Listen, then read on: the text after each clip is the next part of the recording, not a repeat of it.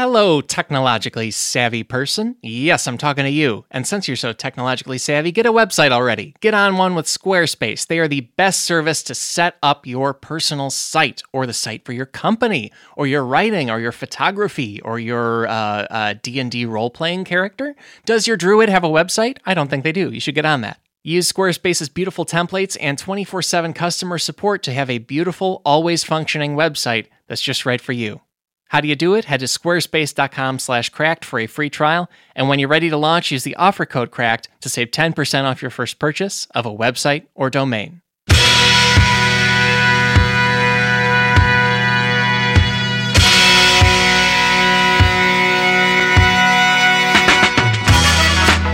Hey there, folks. Welcome to another episode of the Cracked Podcast, the podcast all about why being alive is more interesting than people think it is. My name is Alex Schmidt, and I'm the head of podcasting here at Cracked. I'm also known as Schmitty the Clam. I'm also known as Schmitty the Champ, and I am also enthused about being new places. I think of it as an opportunity. I think it's really neat. And I was recently in London for the London Podcast Festival. Last week, we released the live episode that we did at that fest, and this is sort of a bonus episode for the overall process of sending me to the UK, because I don't just tape one show when I go to a whole new country. Come on, there's such exciting people to talk to everywhere. One of the folks in the UK I decided to talk to is Adam Weers. He's a Cracked writer, editor, columnist, and more. You've definitely seen his byline on the site if you read it.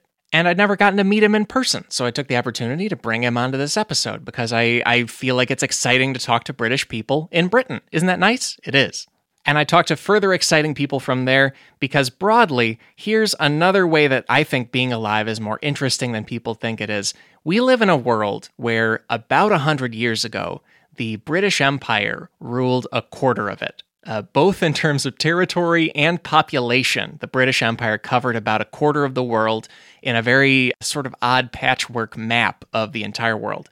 And within a few decades of that point, they were suddenly not running much of it at all in a actively owning territory sense. And that's weird. That's a strange phenomenon in history. And so I wanted to learn all about it and build an episode out of us finding out, especially here in the US, what's going on with that. Because in my American education, it did not really come up. As soon as the 13 colonies broke away from Britain, they were a side character. Forget them. It's all about adding 37 more colonies. You know what I mean? They're states, but you get it. And so in addition to Adam Weers, I am joined by two phenomenal experts on this episode of the podcast. One of them is Dr. Charlotte Lydia Riley. She's a lecturer in 20th century British history at the University of Southampton. The other is Dr. Kim Wagner. He is a senior lecturer in British imperial history at Queen Mary University of London. And the two of them have enormous expertise on this enormous subject. The subject more or less boils down to why there isn't a British Empire anymore. One more time, that is why there isn't a British Empire anymore. That's also an idea that we interrogate a little bit because there is sort of a British Empire still. But to the broader point of it, it's something that we could spend 100 hours talking about. And Adam and these experts were very, very kind to do just one with me, you know, because I know they know more than this, and they shared so much of what they know in digging into this subject. This episode will also be footnote heavy, especially there will be a very basic, simple rundown of all of the different places that were part of the British Empire. If you're not very familiar with that, in really broad strokes, they controlled an enormous portion of the continent of Africa, an enormous portion of South Asia, also what's now Malaysia and Singapore, the city of Hong Kong, and certain other cities and territories in East Asia, and also many islands in the Caribbean, Belize. I guess I'm just listing the whole thing, aren't I? Anyway, Australia, New Zealand, Canada, and a few more things that I've failed to mention. So it was an enormous empire at that height about 100 years ago today.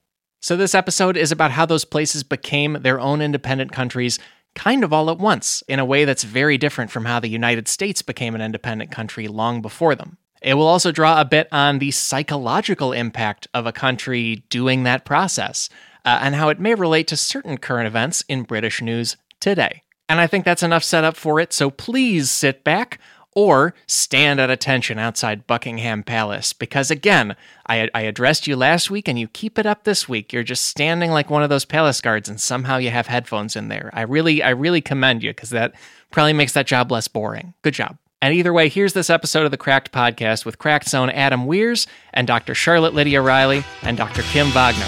I'll be back after we wrap up. Talk to you then.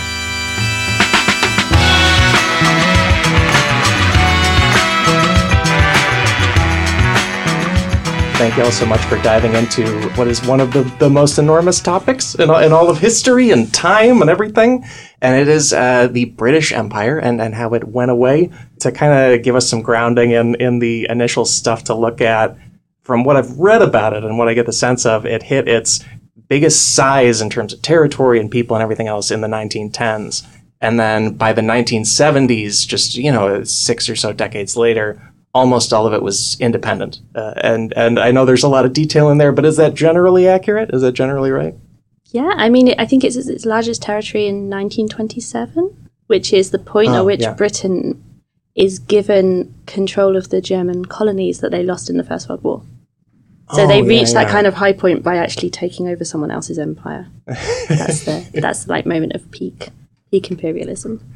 As far as I can tell, the American Revolution is sort of a weird outlier where it's a British colony that broke away long before the 1900s. Is that right on? Like, it seems like all of the rest of them achieved independence sometime in the 20th century there. It is, and it was really quite important in the sense that it signals a turn to the east. It's after the loss of the American colonies that the British really become involved to a far greater degree in India, for instance.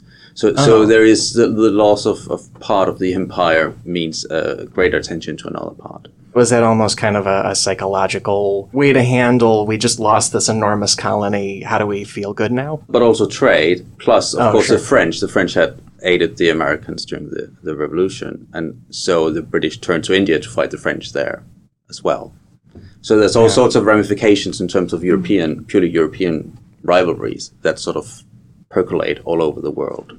Wow. And the British are still, obviously, even after the American Revolution and your 13 colonies, the ones that you belong to, after they break away, Britain still has a very substantial Caribbean presence. And obviously the history of British slavery is such that actually after the American Revolution, British slavery in the Caribbean continues at a very high rate and a very kind of murderous and deadly rate until the end of the slave trade in 1807 and then the end of slavery in the British Caribbean in the 1830s.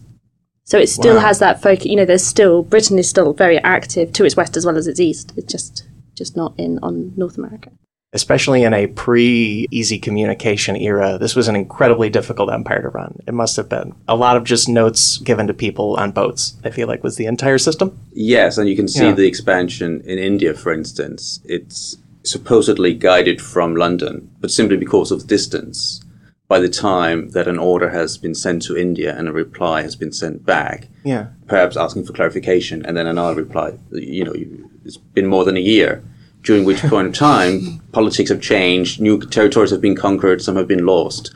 It's not an email you answer within 5 minutes of receiving it. We are talking about big bureaucracies as well. Wow. It leads in Africa as in particular, as Britain's kind of expanding its colonial control over Africa, the role of the man on the spot, which obviously is a man always, becomes very important because the man on the spot has to be able to make decisions. It has to be, as much as this is supposed to be coming from the metropole, power has to be delegated to people who, are chosen in their role as, either explorers or traders or colonial governors because they are expected to be able to make these decisions on behalf of the British Crown and the British government. And it's actually how, the heroes of empire is sort of the discretionary powers of the man on the spot. And he can either, succumb to the tropics and the illness and the heat, or he can, in a sense, forge his own destiny. There's a lot of sort of mercenary actions going on. We can see that in the expansion in India in particular, where governor generals, they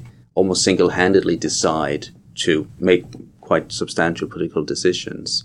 They can do that because of the distance from London. That's all fascinating. And then in general, with knowing about this period and this extremely long and elaborate process and system that all happened, as far as like the average British person, if that is such a thing, what do people learn about it? I'm in particular curious about Adam as someone who went through, I assume, regular school in England. That's not what it's called, but you know what I mean. Yeah.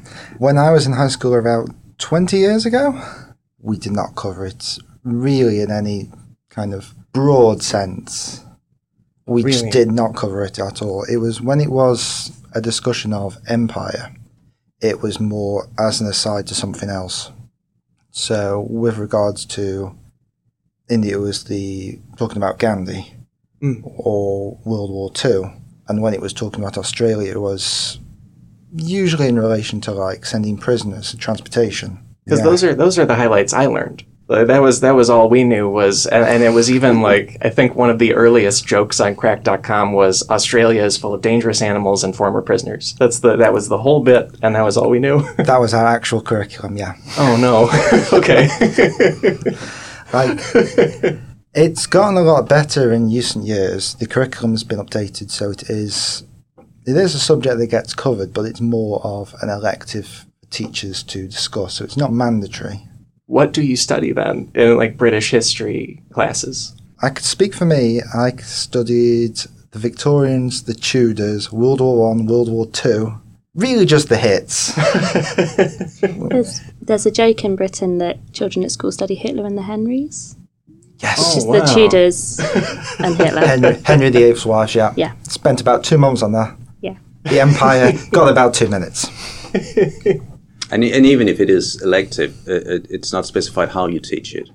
So you can actually teach the empire, which is, you could say, is a positive thing. There's that level of freedom, but it also means that some kids come out of school with quite particular takes on empire. The old, conventional narrative about how Great Britain was and how everything emanated from Britain, and people did go out and civilize the world, and look what happened once they left, which is that you have all these failed state crumbling and genocides because people, they get at each other's throats. So it's a very sort of celebratory narrative.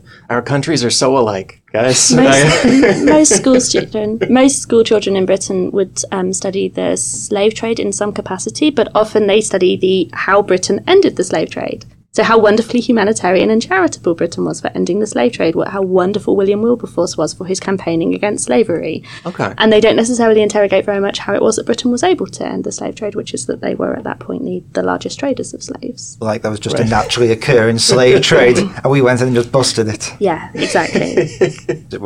We did a good thing by ending the slave trade, and anything said against the empire is diminishing the empire. Wow. Yeah. You also get there's a lot of language around the idea of apologising for empire as well, which comes up a lot. And so when people start talking about the need to teach school children more about empire, this question about kind of collective shame comes up quite a lot. So the idea is, should we be ashamed of the empire? Should we apologise for the empire? Which is it's not the right question historically. It's not actually that useful or that. When we talk about teaching children about imperialism, the national conversation always becomes, this is going to be lefty teachers, very unpatriotic narratives about how terrible empire was, and this is awful, and we should be celebrating Britain's past. That often is the way that the kind of conversation goes. It's right, it has got better. There are A-level courses on decolonisation, for example, that some students will take in schools. Big conversations, national conversations are hard still about it. Yeah, we had a big fight about it at the end of last year because Jeremy Corbyn, leader of the Labour Party, came out and said when Labour comes into power, which might be now, the way things are going in this country, it might have changed in the last 20 minutes, but he came out and said that a Labour government will make the discussion of slavery and colonialism and black history a mandatory part of the curriculum. And then, as you'd expect, the Tories came out and just kind of lay into him for it. There's a good line here. It's from an MP who was responding to it, and he said, "It is incredible that Jeremy Corbyn aspires to be the leader of a country that he is apparently so ashamed of." You can't... And that's where, unfortunately, historical facts, they get left by the roadside or thrown under the bus, because it's not about facts, it's about how people feel. And so when you say, actually, you've been so proud of the empire for so long, and we abolished slavery and all that, but, you're forgetting all the slavery that went before you abolished it. Right. You're actually criticizing people's sense of self and identity, or that's how it is perceived.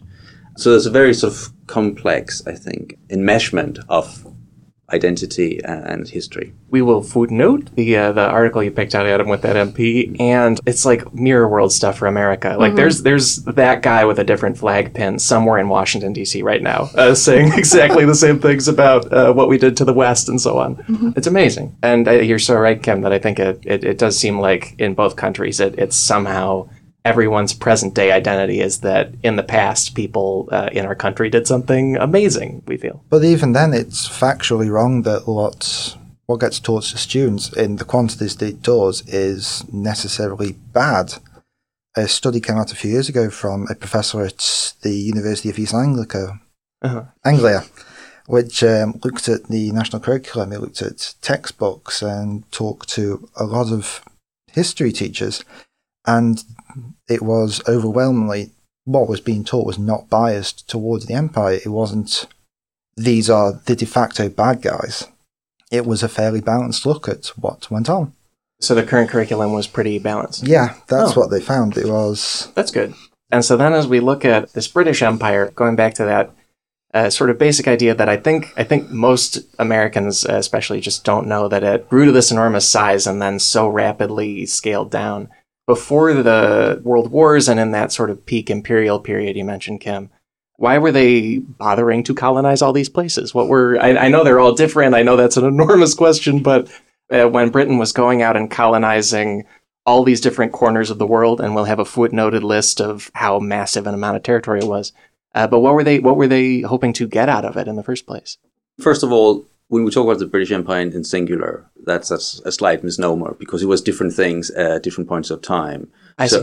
If we look at sort of the early beginnings, it's primarily trade, but trade is never separate. So also economic profit, but that is never separate from national interests, if you want. So the East India Company, for instance, in their flag, they had the Union Jack. So wherever British trade companies, they operated, alongside Dutch, French, Portuguese trading companies all over the world. They also represented Britain. It was both the government and the official military, and then also these private companies like the East India Company. Or if we talk about the sort of the motif, or so the rationale for establishing control in various parts of the world, these are all overlapping or intersecting interests. And then, of course, when you have other European trading companies, the French, for instance, then during the 18th century, you're going to compete against them, not just financially in terms of trade, but also politically. So it's a complex dynamic which kind of spurs on this gradual expansion. It's interesting because on one hand, the quite basic fact actually that a lot of the empire is colonized by companies, not by the government, by companies. Right? That's fascinating. But overlap, as Kim says, you also have kind of government interests there. And then overlaying all of this is a kind of a patina, a kind of pretense of the idea that this is also something to do with civilization. So whilst it is clearly, basically, it's capitalism and it's about great power status and it's about Britain being, top dog and controlling as much of the world as possible, there is a narrative at home and for some people on the ground doing this, there is a narrative this is about spreading civilization, and civilization is inextricably connected to Christianity. And so individuals involved in colonization might be missionaries who are going out, who are not themselves necessarily immediately thinking about being motivated by British power overseas or by capitalism, and might be thinking much more about spreading Christianity, which is obviously kind of overlaid on very, attitudes towards colonial peoples that, that their kind of indigenous religions and cultures are naturally considered to be inferior to Britain, and that this is the idea of kind of civilizing these countries around the world. But you can't pull them apart. It's not just that civilization is used as a kind of fig leaf to hide trade and capitalism and things. It's that it's all kind of intermeshed.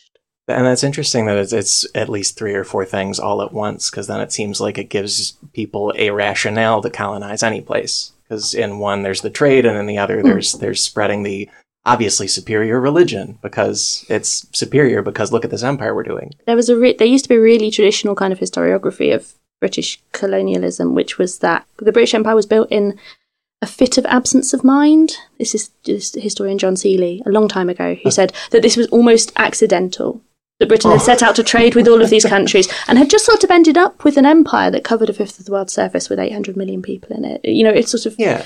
And who among us has not stepped out of the house one day? And just come back with accidentally with an empire. Did you get the milk I asked for? Yeah.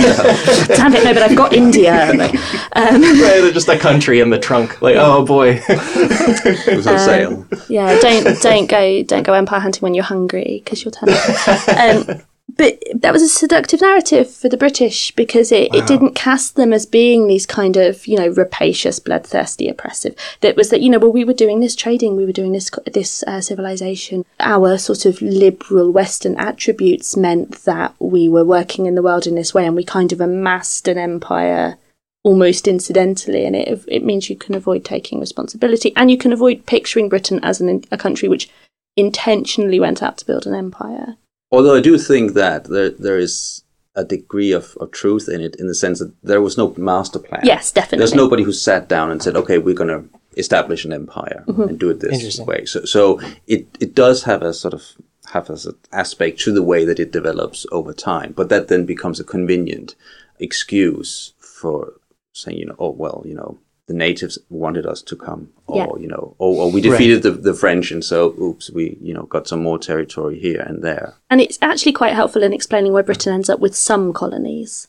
Nyasaland, for example, which is modern-day Malawi, which is a small, relatively poor area of Africa, doesn't have a particular strategic importance, not particular number of raw materials, and it's in a region that Britain is operating in. There's kind of trade interests and things, but it's not like Britain went out and went, right, we're going to go and colonise this place. It kind of happens because of other decisions that are going on. We've talked about a couple regions so far, but with India in particular, and when I say India, I mean the British India that also included Pakistan and Bangladesh and then nearby Burma.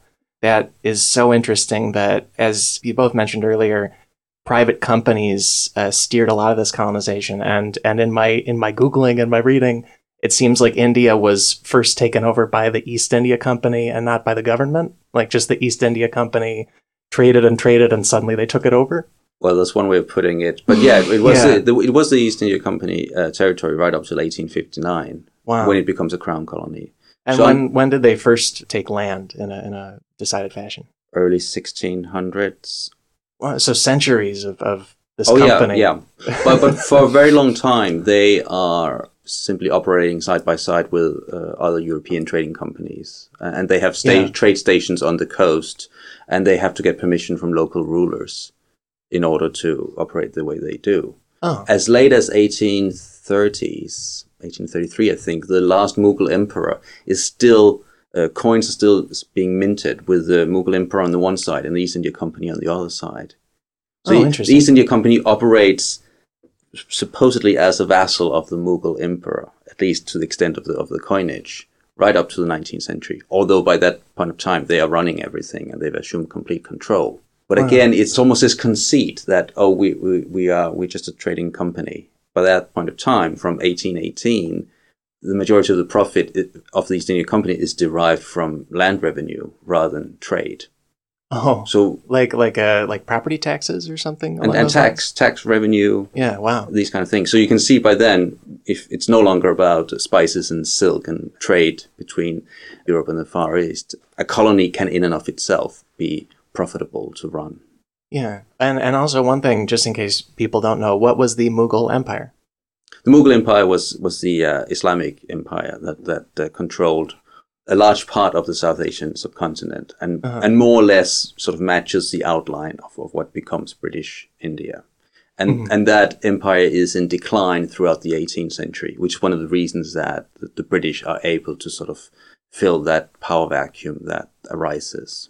So they weren't just so brilliant at trading and the military that they overthrew a country. Also, the country was sort of on the decline when they showed up. And you never have a colonial power assuming control without substantial collaboration or assistance from local allies. Okay. And the British in India, they famously ruled India using Indian soldiers in British service. But that goes for all the colonies, really. Yeah, that's particularly Britain, actually. The French Empire is a little bit more directly controlled from France and has a slightly higher level of kind of control from the centre.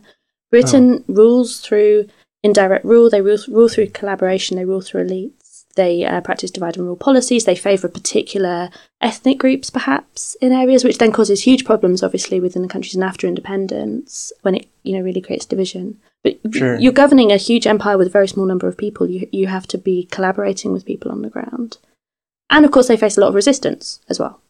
So they're both collaborating with and kind of having to push against resistance from the ground as well. It's not this very smooth process of kind of coming in and becoming rulers. It's this very, very messy, entangled process of colonial rule. And with India in particular, that is very interesting that many, many Indian soldiers were incorporated into the overall British military and even helped run it. And Kim in particular, you've got an amazing story that I believe you've developed down to a book as well, but about Alum Beg. Yeah, he was one of the Indian soldiers in East India Company service who rebelled in 1857 during the big, what's known as a mutiny in Britain, but the Indian Uprising. Mm-hmm. And for the reasons we've just discussed, British rule completely collapses the moment that their local allies turn against them for a whole variety of reasons. But the main thing is that the East India Company has so far pursued a non-interference policy because they were mainly interested in profit and trade. Okay. And so they haven't actually allowed missionaries to operate up till 1813. But after that period of time, with the rise of evangelicalism, you have an influx of sort of proselytizing sentiments, but also an attempt to actually civilize India. The colonial state penetrates further into Indian society. So instead of just being contented with collecting taxes, they're actually trying to regulate how marriage, very, very basic thing and very private thing. So people's entire way of life is being transformed by British rule. So by 1857, the Indian soldiers, they rise against the British. And for a few months during 1857, British rule in India is sort of hanging in the balance. But then the British, they suppress the uprising and they take quite brutal revenge. And Alum Beg was one of the thousands of Indian soldiers who were captured, and he was executed by being tied to a cannon and blown to pieces, and sort of oh my god, sort of performative ritual of reasserting colonial authority. And the reason why I wrote a book about it, because an Irish officer who was present at the execution took up the head, turned it into a skull, and took it back home as a trophy. And I am today the custodian of this skull. I'm trying to repatriate it to India.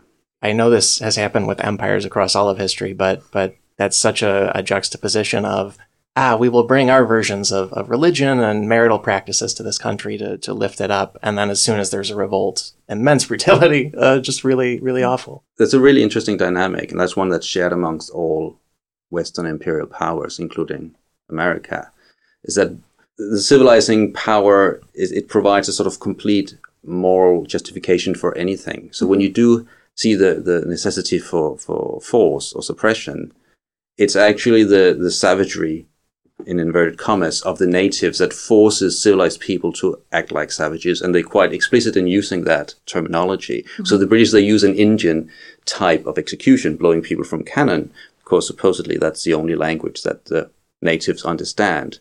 But what distinguishes savages from civilized people is that we are not savage. Right. But then they force us to become savage as we are expanding and bringing them civilization. So we have it at the very heart of Western imperialism. We have this deep conundrum, which is that it's predicated on the notion that this is a nice, benevolent endeavor. Yeah. And yet it is predicated on racialized violence and exploitation, which somehow has to be explained away. Because also, is there an overall process throughout the history of this empire where the particularly violent governance of places is mostly racial? Because the British Empire, it includes places like India and many parts of Africa where there are all kinds of uprisings and wars and fights over it. And then also it includes Australia, Canada, New Zealand. It seems like those are governed very differently in general. I mean, they are and they aren't, in the sense that like the white people in Canada and South Africa and Australia and New Zealand are indeed generally treated very, very kind of humanely by the British government. Although, of course, within that, there's a lot of class obviously being very important in Britain in the 19th and 20th century means that the treatment of the Australian convicts who are being sent to Australia for punishment, that's actually very brutal. And many of the convicts who are sent to Australia are being sent there for what we would now consider very minor crimes. Very kind of classically being for stealing food. You could be sent to Australia. And you might be sent for quite a short, 5 years or something, but of course you can't come back. That's the first thing I'd say to that. The second thing is, of course, all of these places have indigenous populations who are treated extremely brutally by the British Empire. Yes, of course. So, kind of white Australian settlers, after the initial process of convicts being sent there, you have many more people are encouraged to go there by the British government, and you have increasing programs like the £10 POM scheme, which throughout the 20th century encourages British people to emigrate to Australia. I'm sorry, £10 POM? Yeah, so POMs are what Australians call Brits. So the £10 POM scheme was an assisted passage scheme to Australia. You could buy cheap tickets and go to Australia and emigrate to Australia. This enables Australia to maintain a very racist immigration policy, and it also enables Australia to maintain a very brutal policy towards its indigenous population, who are treated very badly, they don't get the right to vote universally until the 1960s. So, wow. And there's the things like the process by which children are taken from Australian indigenous populations, which in Canada as well, with the residential schools schemes, for example, where First Nation children are taken from Canadian First Nation families and are kind of separated. So there is brutality in all of those places. It's just it doesn't look the same, maybe, as uprisings being put down. That makes complete sense. As I think about these Australian things in particular, it sounds like maybe it's the most American style of all the places there, because America has such brutality toward indigenous populations, separating children from their parents and their culture, and then also explicitly racist immigration policies throughout its history. But we aren't taught that in the US, that our buddies Australia, extremely similar. Trump quite recently praised Nauru. Yeah. He praised their incredibly brutal immigration system when he was talking about putting children in cages. So the parallels kind of continue, I think. Since we're talking about how the British Empire is taught, America is the missing dimension of how imperialism is taught. And I think American historians are also waking up to this fact now that America did have an empire, it did have imperial policies. And still has an empire, arguably. Well, absolutely. Which is very explicitly based on or inspired by the British Empire in many ways. Is one reason that the British Empire has, in very modern times, slowed down or been less of a thing, just because America kind of took that mantle up, and even in a lot of the same places? It's interesting because when Britain's going through decolonisation, the narrative is often that Britain's close diplomatic relationship with America means it has to embrace decolonisation because the Americans are anti-imperial. The Americans are very keenly anti-imperial. Who's telling people that? Oh boy! and so the quote unquote special relationship between Britain and America is seen to be threatened by Britain maintaining an empire. It's often fairly obvious that as Britain retreats from these places, American power moves into them, and Britain is often quite resistant to decolonise because they are anxious about American power expanding. They are anxious about newly independent states turning to America for alliances in the Cold War, for example, and not being kind of sufficiently connected to Britain. And America actually at many points asked Britain to maintain empire. In 1967, at the end, in the late 1960s, when Britain decides to withdraw from east of Suez, and they decide to withdraw, it's the sort of final bit of decolonisation, really. They decide to withdraw from all of their military bases east of Egypt, including Singapore. Which is obviously the big They said big just one. the canal, there's the point, and we're everything east of that, which was the kind of, it was what was sort of left. It was mostly military bases, but Singapore, which was Britain's kind of that was the big thing they were going to leave. And when George Brown, the British Foreign Secretary, goes to America to say, right, this is what we're going to be doing, the response from the State Department was, be British, George, how can you betray us like this? The Americans are furious, and they want Britain to maintain that empire because they see it as strategically important. I mean, I had my childhood in America, and we are very big on peer pressure. It is a thing we do, and it sounds right. You're a lot bigger than us, and you can push us around if you want to.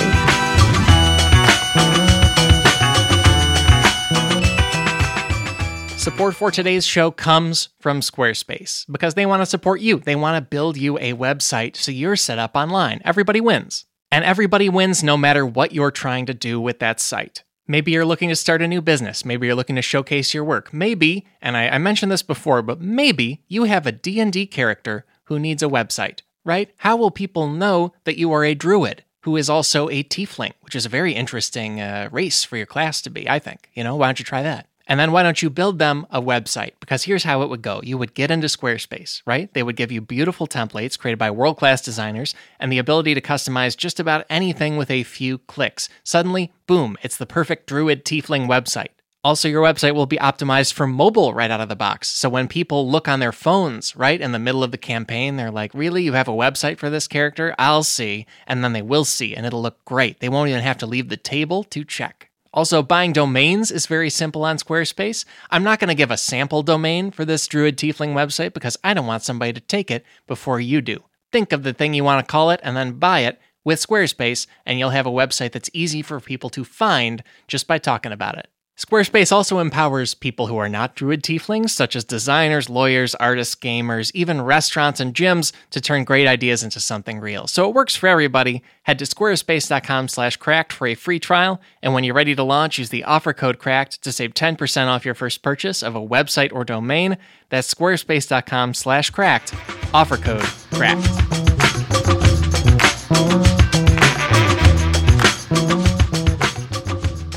Also, with the overall teaching of this imperial stuff, how much is American history taught in British schools and in British culture? Because I feel like in American schools that I was in, we learned about Britain for the Revolution, us breaking away. Mm-hmm. There was one footnote where he burned down the White House.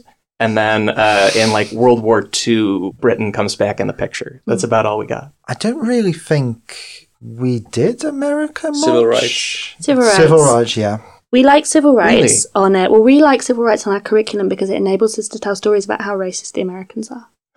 And it helps us to avoid thinking about decolonization or race relations in Britain because we can tell this story about civil rights in America. So Selma to Montgomery is a GCSE paper, something you might study at 15 or 16. But that's amazing. So there's very little American history other than that civil rights era. Maybe Civil War? Yeah, well, foreign policy is about Cold War. There's a module 1945 to 1991 maybe. I want to loop a ways back to Africa because that was such an enormous part of the British Empire.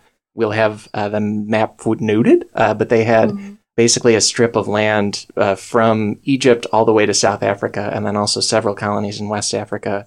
It seems like a lot of that African colonization was competitive with other European powers, and even beyond the way the rest of colonization was. Yeah, so the quite unfortunate terminology for the initial colonization of Africa is the Scramble for Africa. In 1885, there was a conference in Berlin where the European powers got together, and people often think that at this conference they sort of drew all over the map of Africa and divided it up. They didn't do that. They set up rules for colonization of Africa. And so they said, if you're going to take a colony, you need to display your flag and you need to really take it. And this was because there had been a couple of incidences where Britain and Portugal and Belgium had accidentally almost gone to war by accidentally invading each other's colonies in Africa and not realising that they were wandering into each other's territory. And so after 1885, suddenly the impetus for European powers, and European colonial powers being Britain, France, Belgium, the Netherlands a little, Portugal a little, is that you really have to claim this land. You have to go in there and you have to put in an administration, you have to get your flag up, you have to say, right, this is ours. And so the Scramble for Africa becomes this fight for dominance, as far as Britain is concerned, very much between Britain and France. Belgium take the Belgian Congo, which is an enormous stretch of land in the centre of Africa. Britain's trying to build this Cape Town to Cairo thing. They want to build a railway, they want to have a railway Cape Town to Cairo. Oh, they wanted a physical corridor. Yeah. Wow. Part of why Africa is important to Britain is actually India. Britain initially they need South African ports because sailing to India requires stopping off in South Africa in order to refuel, to, maybe seek medical attention, to pick up food, to trade before you can go to India. And then after the Suez Canal is built through Egypt, that's much quicker. You can go through the Mediterranean and go through the Suez Canal and come out essentially in the Indian Ocean. Okay. But they need to control these spaces in order to control access to India. India being the sort of thing, the jewel in the crown of the British Empire.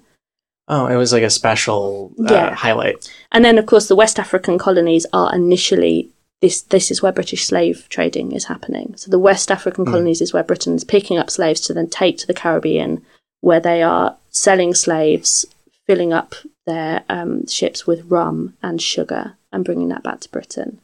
So you have that kind of triangle trade there. So those West African colonies, Nigeria, Gold Coast, which when independent becomes Ghana, that's initially slave trading colonies, which then become British colonies. So that sort of explains this sort of regional... The patchwork of it and the structure of it. South Africa is complicated because the Dutch settle in South Africa, the Boers, for a long time until the 1902, and then into the 20th century, there's two kind of rival colonial powers in South Africa. the Boers and the British, yeah. which leads to the Boer War, but also partly explains the apartheid system because this kind of contesting between the white British and white Boer populations leads to a kind of animosity between these two groups, and that in 1948, when the Boer population kind of take control of the political ruling of South Africa, it's at that point that British colonial rules, which had been very kind of oppressive and racist, are kind of formalised by the Boer population into an apartheid system. The one thing we know in America about South Africa is the apartheid system. Yeah. And so that has roots with the British. Yeah. It's not just I guess I knew it was also a Dutch colony. Yeah. Yeah, that's interesting. It seems like a lot of the entire world owes a lot of its formatting and government structures to just the British. Either they directly set it up and it's still there, or people indirectly imitated it. How responsible does Britain feel for all that? Britain believes itself to be the mother of parliaments. Oh, that's fun. Yeah. Yeah, Magna Carta, I suppose, and all that. It's very good. Something lovely that we have given the world through imperialism. I mean, there's still borders on maps which are imperial borders. Right? Straight lines on maps are often imperial borders. Because borders between countries aren't straight lines, right? They're geographic. They go along rivers or along mountains and things. Straight lines are two countries sitting down and smashing out an agreement. Yeah, and right. Borders which cut across contested areas are often imperial. The British, when they're decolonising in Africa, are frightened of small states. They think small states are likely to be difficult to govern, and that they might, during the Cold War context in particular, that they might be kind of pushed around really easily and kind of won over by the Russians. So they don't want small states, they want big states. Mm-hmm. And so they're unwilling to decolonise into small groups with lots of small independence movements. They want to create big countries, and that often causes a lot of problems. And then obviously in India, the decolonisation process, the way that they deal with borders is it has a huge legacy, is really important. The main problem of the large space all being one country, or one thing, being that lots of people who maybe don't get along are in the same thing. Because as I understand it, when British India becomes independent, then it's partitioned into primarily Hindu and primarily Muslim areas, and enormous amounts of people are displaced, and there's a lot of trouble. Yeah, the establishment of or the partition of India, which then gives rise to Pakistan, which is an avowedly Islamic state, whereas India is supposedly a secular state. There's still a large amount of Muslims in India because India is so vast, but it's supposedly secular. That borderline was drawn up in a matter of weeks by a British official who had never been to India before, who basically sat with some maps and a red pen.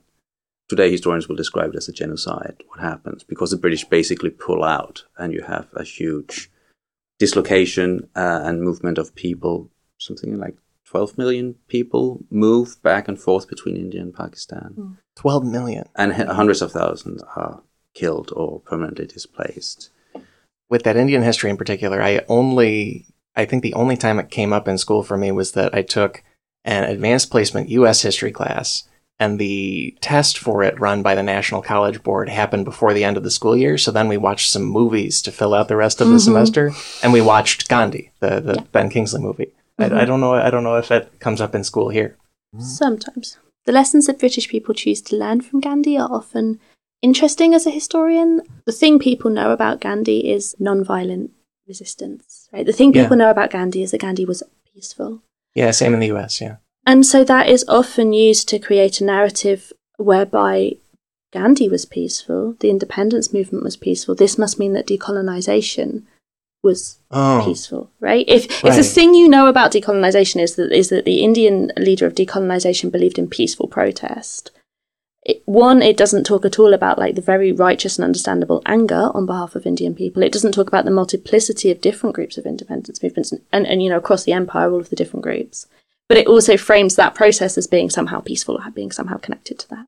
It's one of the sort of conventional conservative narratives, the sort of the retreat from empire, which was, it's almost a continuation of the imperial project itself. It's like, now we have now civilized you, and so we can now leave you to it.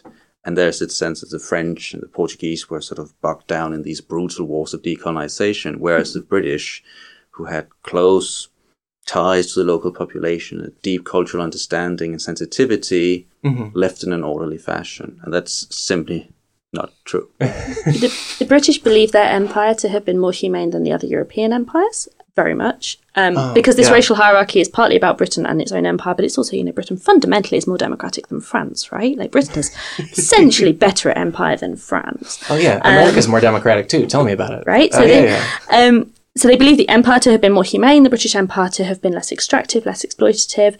They look at France in Algeria. They look at Belgium in the Congo. You'll often read narratives of decolonisation, including, for example, in the material that the Home Office provides in its citizenship test, where you have to learn some British history, which will talk about, Britain handing over power to the imperial subjects. The language at the time was very much they've come of age.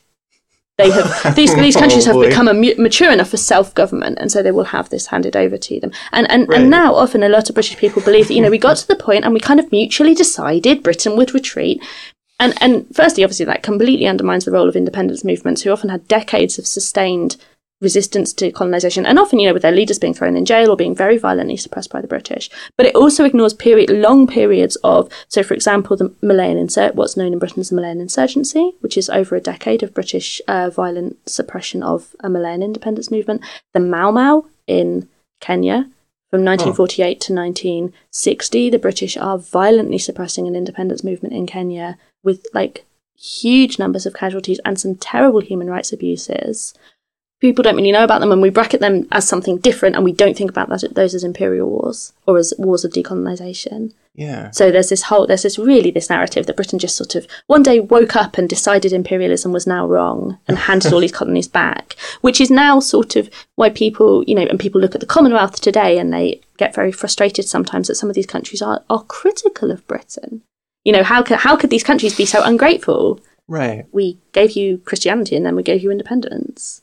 There's a few what are often kind of thought of as waves of decolonisation. So you have, I think, India is a very separate process. Indian independence is very separate to African independence. After the First World War, is the first one is the biggest one, arguably, is Ireland. Yes. And also the Egyptian Revolution of 1919. So, 1919 is the crux point. That's where we usually talk about the beginning of decolonisation.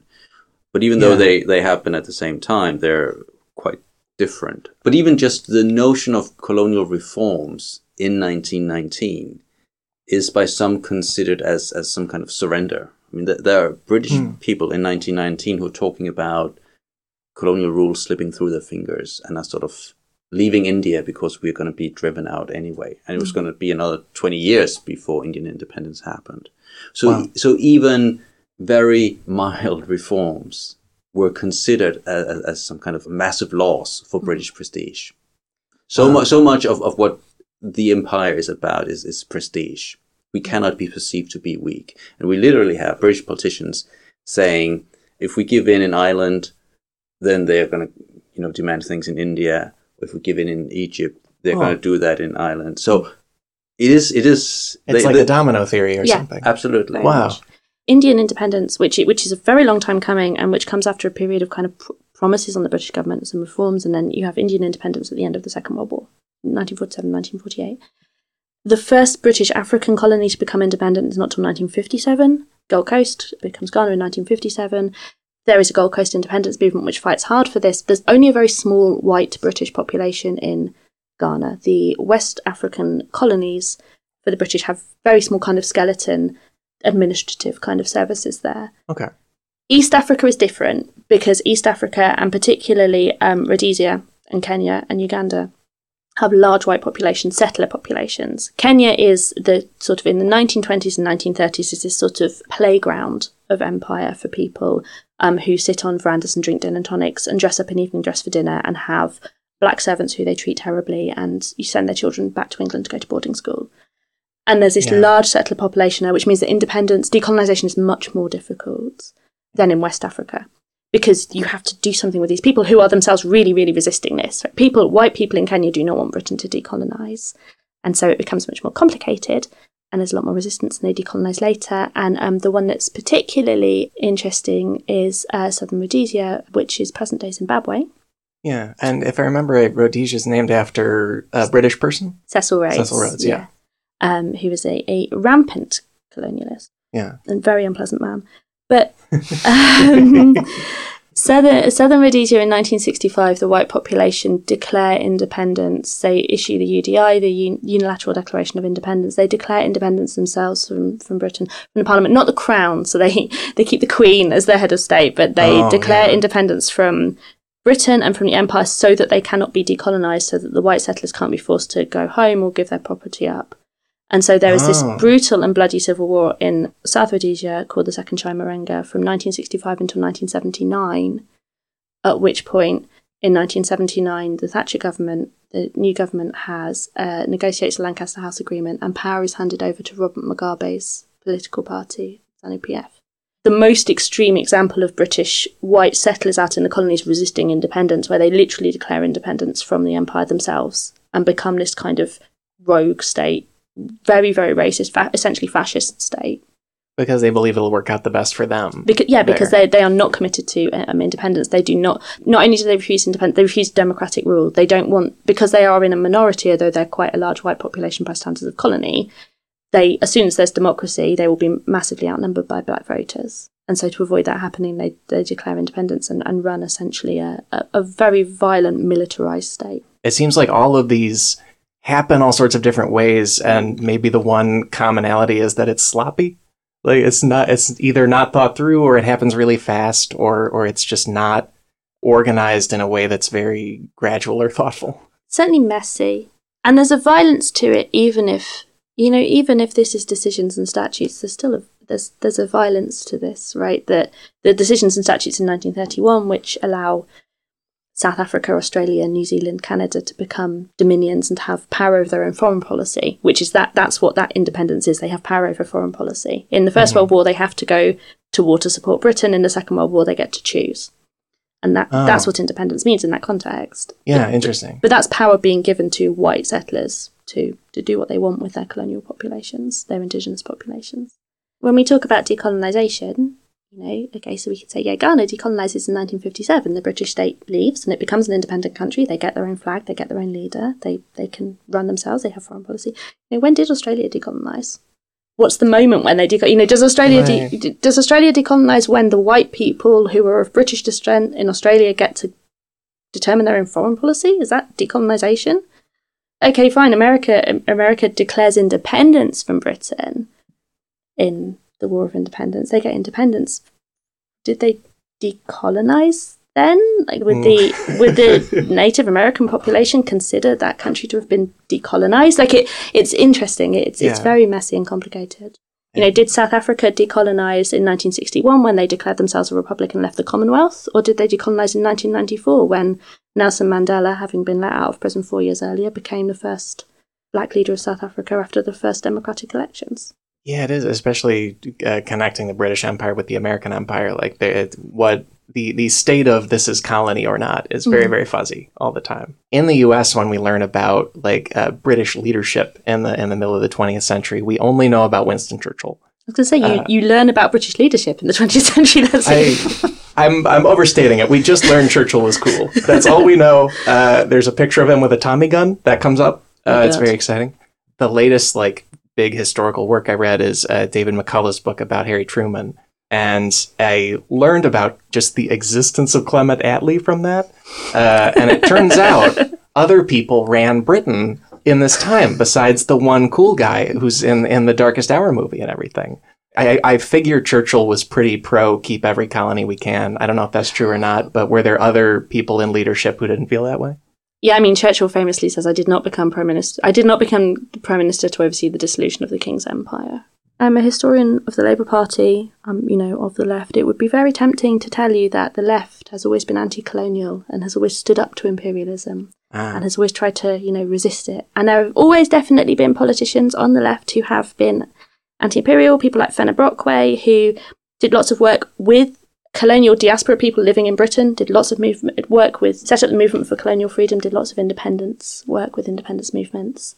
Clement Attlee in 1945 becomes the first real Labour Party Prime Minister and ushers in a period of what is known as the second colonial occupation of Africa. Oh, that sounds pretty colonial. Hey, where they launch a series of colonial development initiatives, the most famous of which is the East African Groundnut Scheme, which is growing peanuts in Tanganyika, which is famous because it is so unsuccessful. They were it's just a farming idea? Yeah. They tried to grow a lot of peanuts. They ended up producing fewer peanuts than they had imported as peanuts to grow peanuts from. Okay. So it's like spectacularly unsuccessful. But, see, Jimmy Carter would never make this mistake. No, exactly. So it's super tempting. And often the left in Britain has been very guilty of looking back over their own history and saying, we're the party of racial equality, we're the party of anti-imperialism. It's the Conservatives who really kind of colluded in empire, or maybe the Liberals. You look at Joseph Chamberlain. It's these people who were imperialists. We are anti-imperial. And in 1960, the Prime Minister who gives the Wind of Change speech in South Africa saying decolonisation is coming to Africa is Harold Macmillan, who is a Conservative Party Prime Minister. This was a landmark speech indicating that colonies would start to be independent. Yeah, that Britain would not allow white settlers to resist decolonisation. With both parties, I mean, Brexit has been on my mind, as with many people. So Churchill and Johnson, same party, and Johnson kicked out one of Churchill's descendants. That's weird. I believe Attlee and Corbyn, same party, Labour there. Mm-hmm. And then also, I get the sense that both of those parties are, Conservatives are super for Brexit, and Labour is somewhat for Brexit in some ways, kind of. It's a complicated thing. But I only bring this all up because it seems like that imperial past and that imperial mindset is driving a lot of this Brexit situation today. I don't know if that's fair to say or not. Yeah, I think that would be fair. It's an attitude that best can be summarised as make Britain great again. Make Great Britain great again. Oh, I'm so sorry. Say. Now, other people talk about it as they're trying to get away from the shackles of the EU. They're trying to become this swashbuckling empire that they were back in the 19th century. They want to be free. Okay. Does it tie in at all to when we were talking a little bit earlier about Britain feels like it just did empire and did government and democracy better than other European countries? Is it sort of a similar thing where they're like, we cannot just be one of these EU countries. We're so different. Yeah, we have such an ego. Okay. Yeah. We have a massive inflated self-importance, really. Yeah, and I don't mean to pick on Britain. Like, America barely wants to be part of just the world. We're not just a country of any kind. Like, you can see it in the language that we use to talk about Brexit. It's not... You don't see Boris Johnson and Theresa May and all the other associated Tories talking about, we're going to go with the EU and negotiate. Or, like, when you have a bill that kind of stops no-deal Brexit, which would ruin the country... They're talking as that, not talking as, it's just a bill. It's a surrender bill. Anyone who disagrees with Brexit is a traitor. Oh boy. Yeah, so it's not friendly relationships. They're using war metaphors. A lot of the narrative is that the EU is somehow a colonial power over Britain. This has been used very distastefully before. Britain needs its own independence process. Farage was talking about Britain celebrating Independence Day on the 23rd of June, which was the date of the referendum. There's a kind of historical basis to some of this in that some British people kind of have this sort of truncated chronology where Britain lost the empire and then became part of the European, what was then the EEC. So decolonisation happened and then Britain became part of the European Union. So not only did it let its colonies go, it was then colonized by the I guess, the Swiss or something. Yeah, I don't know. not the Swiss. But the Swedes and the... Yeah, the Germans. The Germans. That's the one that really bites. I mean, so much of this is tied into Second World War. Yeah. There's a weird, almost schizophrenic conception of Britain sort of poised on the brink of Brexit, which is we used to rule half the world, we bestowed democracy, but we're also the underdog who single-handedly defeated Hitler, and who are now, threatened by colonization by these Frenchies and the Hun, and so we're both an underdog and supremely powerful, and I think that actually speaks exactly to the sort of crisis of identity that is expressed through Brexit, which is our rightful place, our manifest destiny is not being just, a state in the EU. Yeah. We should be ruling the waves, and we no longer are. So if we leave the EU, then our former colonies will come to our aid, and we can be great again. I think, make Britain great again is actually what Brexit is about. They should have used it. The Foreign Office, there's a British trade campaign, which is put the great in Britain, right? What puts the great in Britain and this sense of ourselves. I saw those posters at the airport. Yeah, exactly, right. Yeah. This is genuinely something that is like a kind of government, a way of thinking about a place in the world. And Britain, there's been a lot of anxiety around sovereignty in the European Union. It's about loss of sovereignty, which kind of, bites hard if you are a country that believes you are the mother of parliaments. The idea that you're losing sovereignty to the European Union, and that this is somehow particularly shameful because Britain wasn't defeated through war. Britain willingly handed over these powers to Europe as well. So it sort of became so powerless that it actually agreed to this thing. And people talk a lot about imperial nostalgia, and that Brexit is about imperial nostalgia. That to some extent is true, but actually I think Kim is totally right, and actually a lot of it is Second World War. And this kind of weird thing where Britain can believe that it stood alone after the fall of France, before America entered the war, before Russia started to fight against Britain. Britain stood alone against Nazi Germany, but alone meant with 500 million colonial citizens behind it. Right. So it's quite a few. It's quite a lot. And there's this real kind of desire to return back to this theoretical moment in British history where Britain was very powerful, but this is also a really racialised narrative. A lot of the Leave campaign was very much focused on immigration. And immigration from the EU is European immigration. There's a freedom to live and work anywhere in the European Union, but this was actually framed in a really racialised way. So a lot of the posters, UKIP's posters, Farage unveiled this poster that said breaking point on it and talked about Britain being swamped by migrants, and the photograph was of migrants crossing an Eastern European border, and it was kind of notable that the picture was of kind of brown-skinned people moving across a space. And Brexit is often framed around, we want to return back to this moment of, the 1950s, when theoretically in their imagination Britain was a white country. A lot of the Brexit narratives is, you go to places in England now and you don't hear English spoken. That kind of thing. John Cleese said not too long ago he doesn't recognise London anymore, or something like that. John Cleese said that? Yeah. As if London was not the centre of an imperial metropolis in the 19th century. Which is so similar to the sort of the Trumpian narrative about Make America Great Again, as in before, 60s.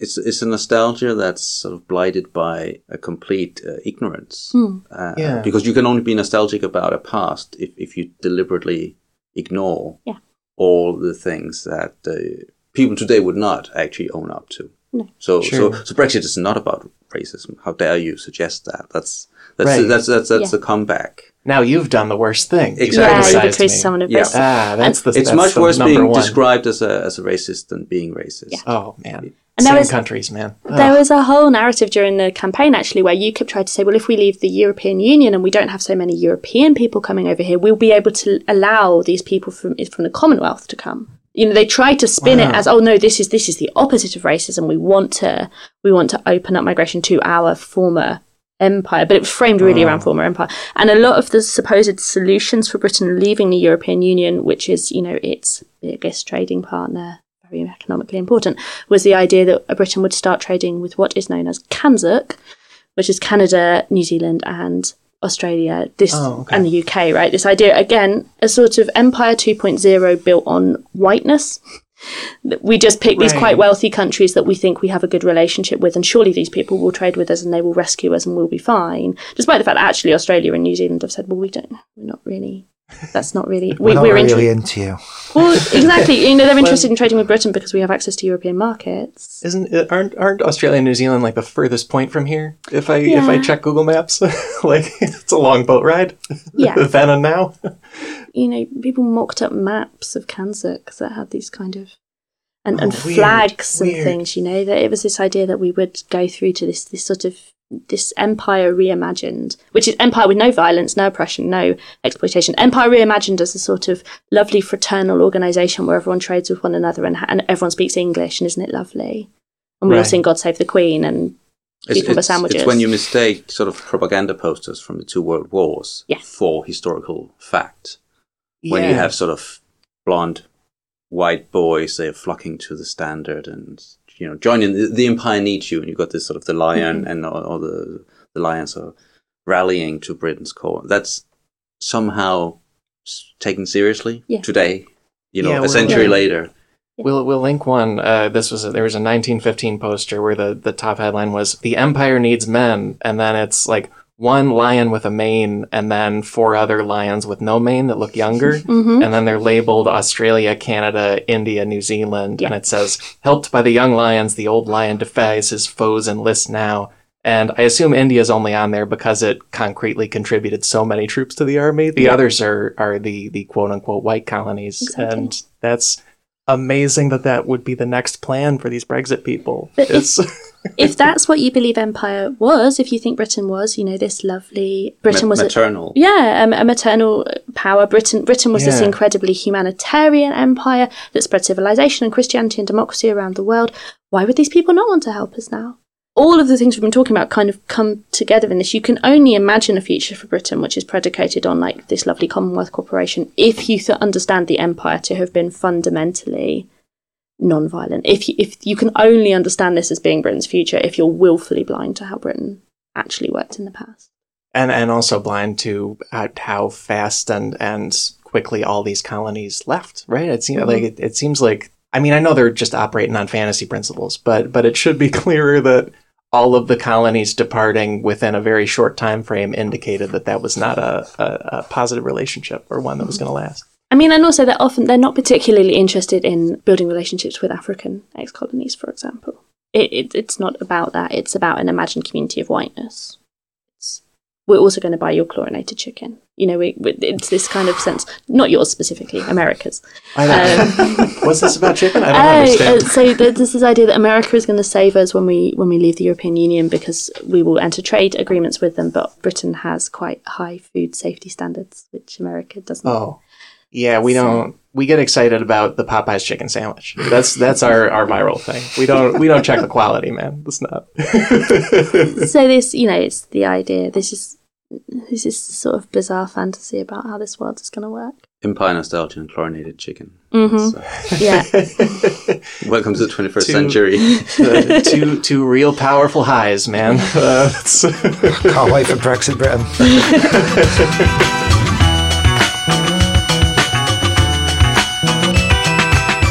Folks, that's the episode for this week. My thanks to Adam Weirs, Dr. Charlotte Lydia Riley, and Dr. Kim Wagner for, again, taking on a massive topic. This might be one of the larger topics we've ever tried to do in an episode, and just diving into so many things about it with me in a way that I hope feels complete to them, because I think that's a really nice rundown of it that we got out of it.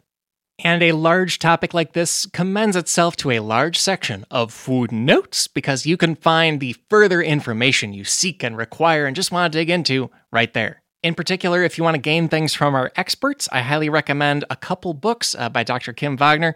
One of them is called The Skull of Alum Beg, The Life and Death of a Rebel of 1857. And this is about that story that he mentioned earlier in the episode about the people running a pub in England having the skull of a rebel soldier from 1857 India, which is a pretty bizarre encapsulation of the whole British Empire project, and he writes about it very wonderfully in that book. His latest book will also take you further into the movement for independence in India. It is called Amritsar 1919, An Empire of Fear and the Making of a Massacre. Amritsar was the location in 1919 of a major massacre of people by the British military in the region. And so if you look at those or any of his other work, you'll in particular gain knowledge of how India went from its own place to a massive British colony to independent once again, and all the chaos that was involved in that. We'll also be linking many publications and pieces by Dr. Charlotte Lydia Riley, in particular an amazing piece of work on the Labour Party, Britain's Labour with a U party. That is the more liberal party of the two main ones, not that there's just two. But like we said, the one that Jeremy Corbyn's in now, the one that Clement Attlee was in at the time that we were talking about in particular, this 1920s to 60s period when everything turned independent. And she does some amazing examination of how that party's goals and aims as an overall party sort of struggled with the project of imperialism when they were in power, because ostensibly they should have been in charge of just immediately tearing down all the colonies and freeing them right away. And in practice, it was a little harder than that. We'll also be linking Dr. Charlotte Lydia Riley's podcast. It is called Tomorrow Never Knows. Tomorrow Never Knows is a podcast by historians Charlotte Lydia Riley and Emma London, and they dive into just all sorts of different topics with a historical bent and perspective on it, also an international perspective as well. So it's a great time, and it's named after the best Mad Men scene, so that's a good thing too. Anyway, I know that's an extensive footnote section, but we're dealing with the largest empire of, I believe, human history, especially population-wise, because that's always gone up over time. So there's a lot there, and I hope you've enjoyed it. And in the meantime, our theme music is Chicago Falcon by the Budos Band. This episode was engineered by Mark Haynes at Great Big Owl Studios in beautiful downtown London, England. And I highly recommend you look them up if you ever want to tape something there. They were just great. And it was then edited by Chris Souza, who I also highly recommend in all sorts of ways. He's awesome. Special thanks this week to Colin Anderson, Dr. Andrew Wender Cohen, and Dr. Nicholas Guyot for helping make this episode come together. If you love this episode, that's great. If you hated it, let me know about it on social media. That's right, social media. A space where, I think maybe the Russians have an empire. Too many bots. Topical about the Russians. Take that. My own Twitter account is @AlexSchmitty. My Instagram is @AlexSchmittstagram, and I'm on the wider internet at my website, alexschmitty.com. That's got my show dates, my fun email newsletter of free internet stuff tips, and more. And I'm here to say we will be back next week with more Cracked Podcast. So how about that? Talk to you then.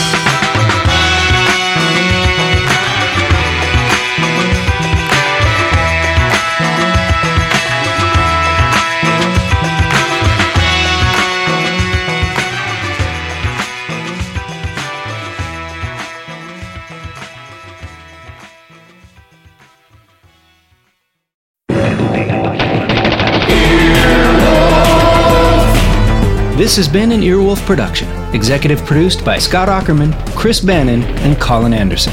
For more information and content, visit earwolf.com.